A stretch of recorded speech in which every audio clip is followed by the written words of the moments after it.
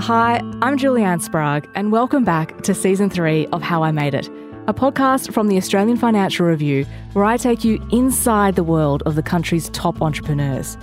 They started their businesses from scratch, often without much in their back pockets. We offered $1,000 each and they sort of laughed at us, and 3 months later they couldn't find anyone and they took our $1,000 each. So that's how Carmen's was born. No, I had pretty much nothing to my name. We worked night and day, didn't sleep. We did every element of the business. Now they're part of an elite club.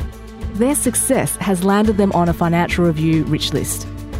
In this season, we'll chat to them about overcoming the odds, pushing through no matter what, and the sage advice that only someone in their position can give. I think the biggest thing is that people can have this great idea, but often they struggle to go, well, how am I going to actually make it happen? And if I can help in quite a quick way, I get a huge kick out of it. 4.5 years ago, we made the sort of big step and said, hey, we really need to transform our business, just put our brand on the map in as many places around the world. And we're on track for this current FY to do over $1 billion in revenue.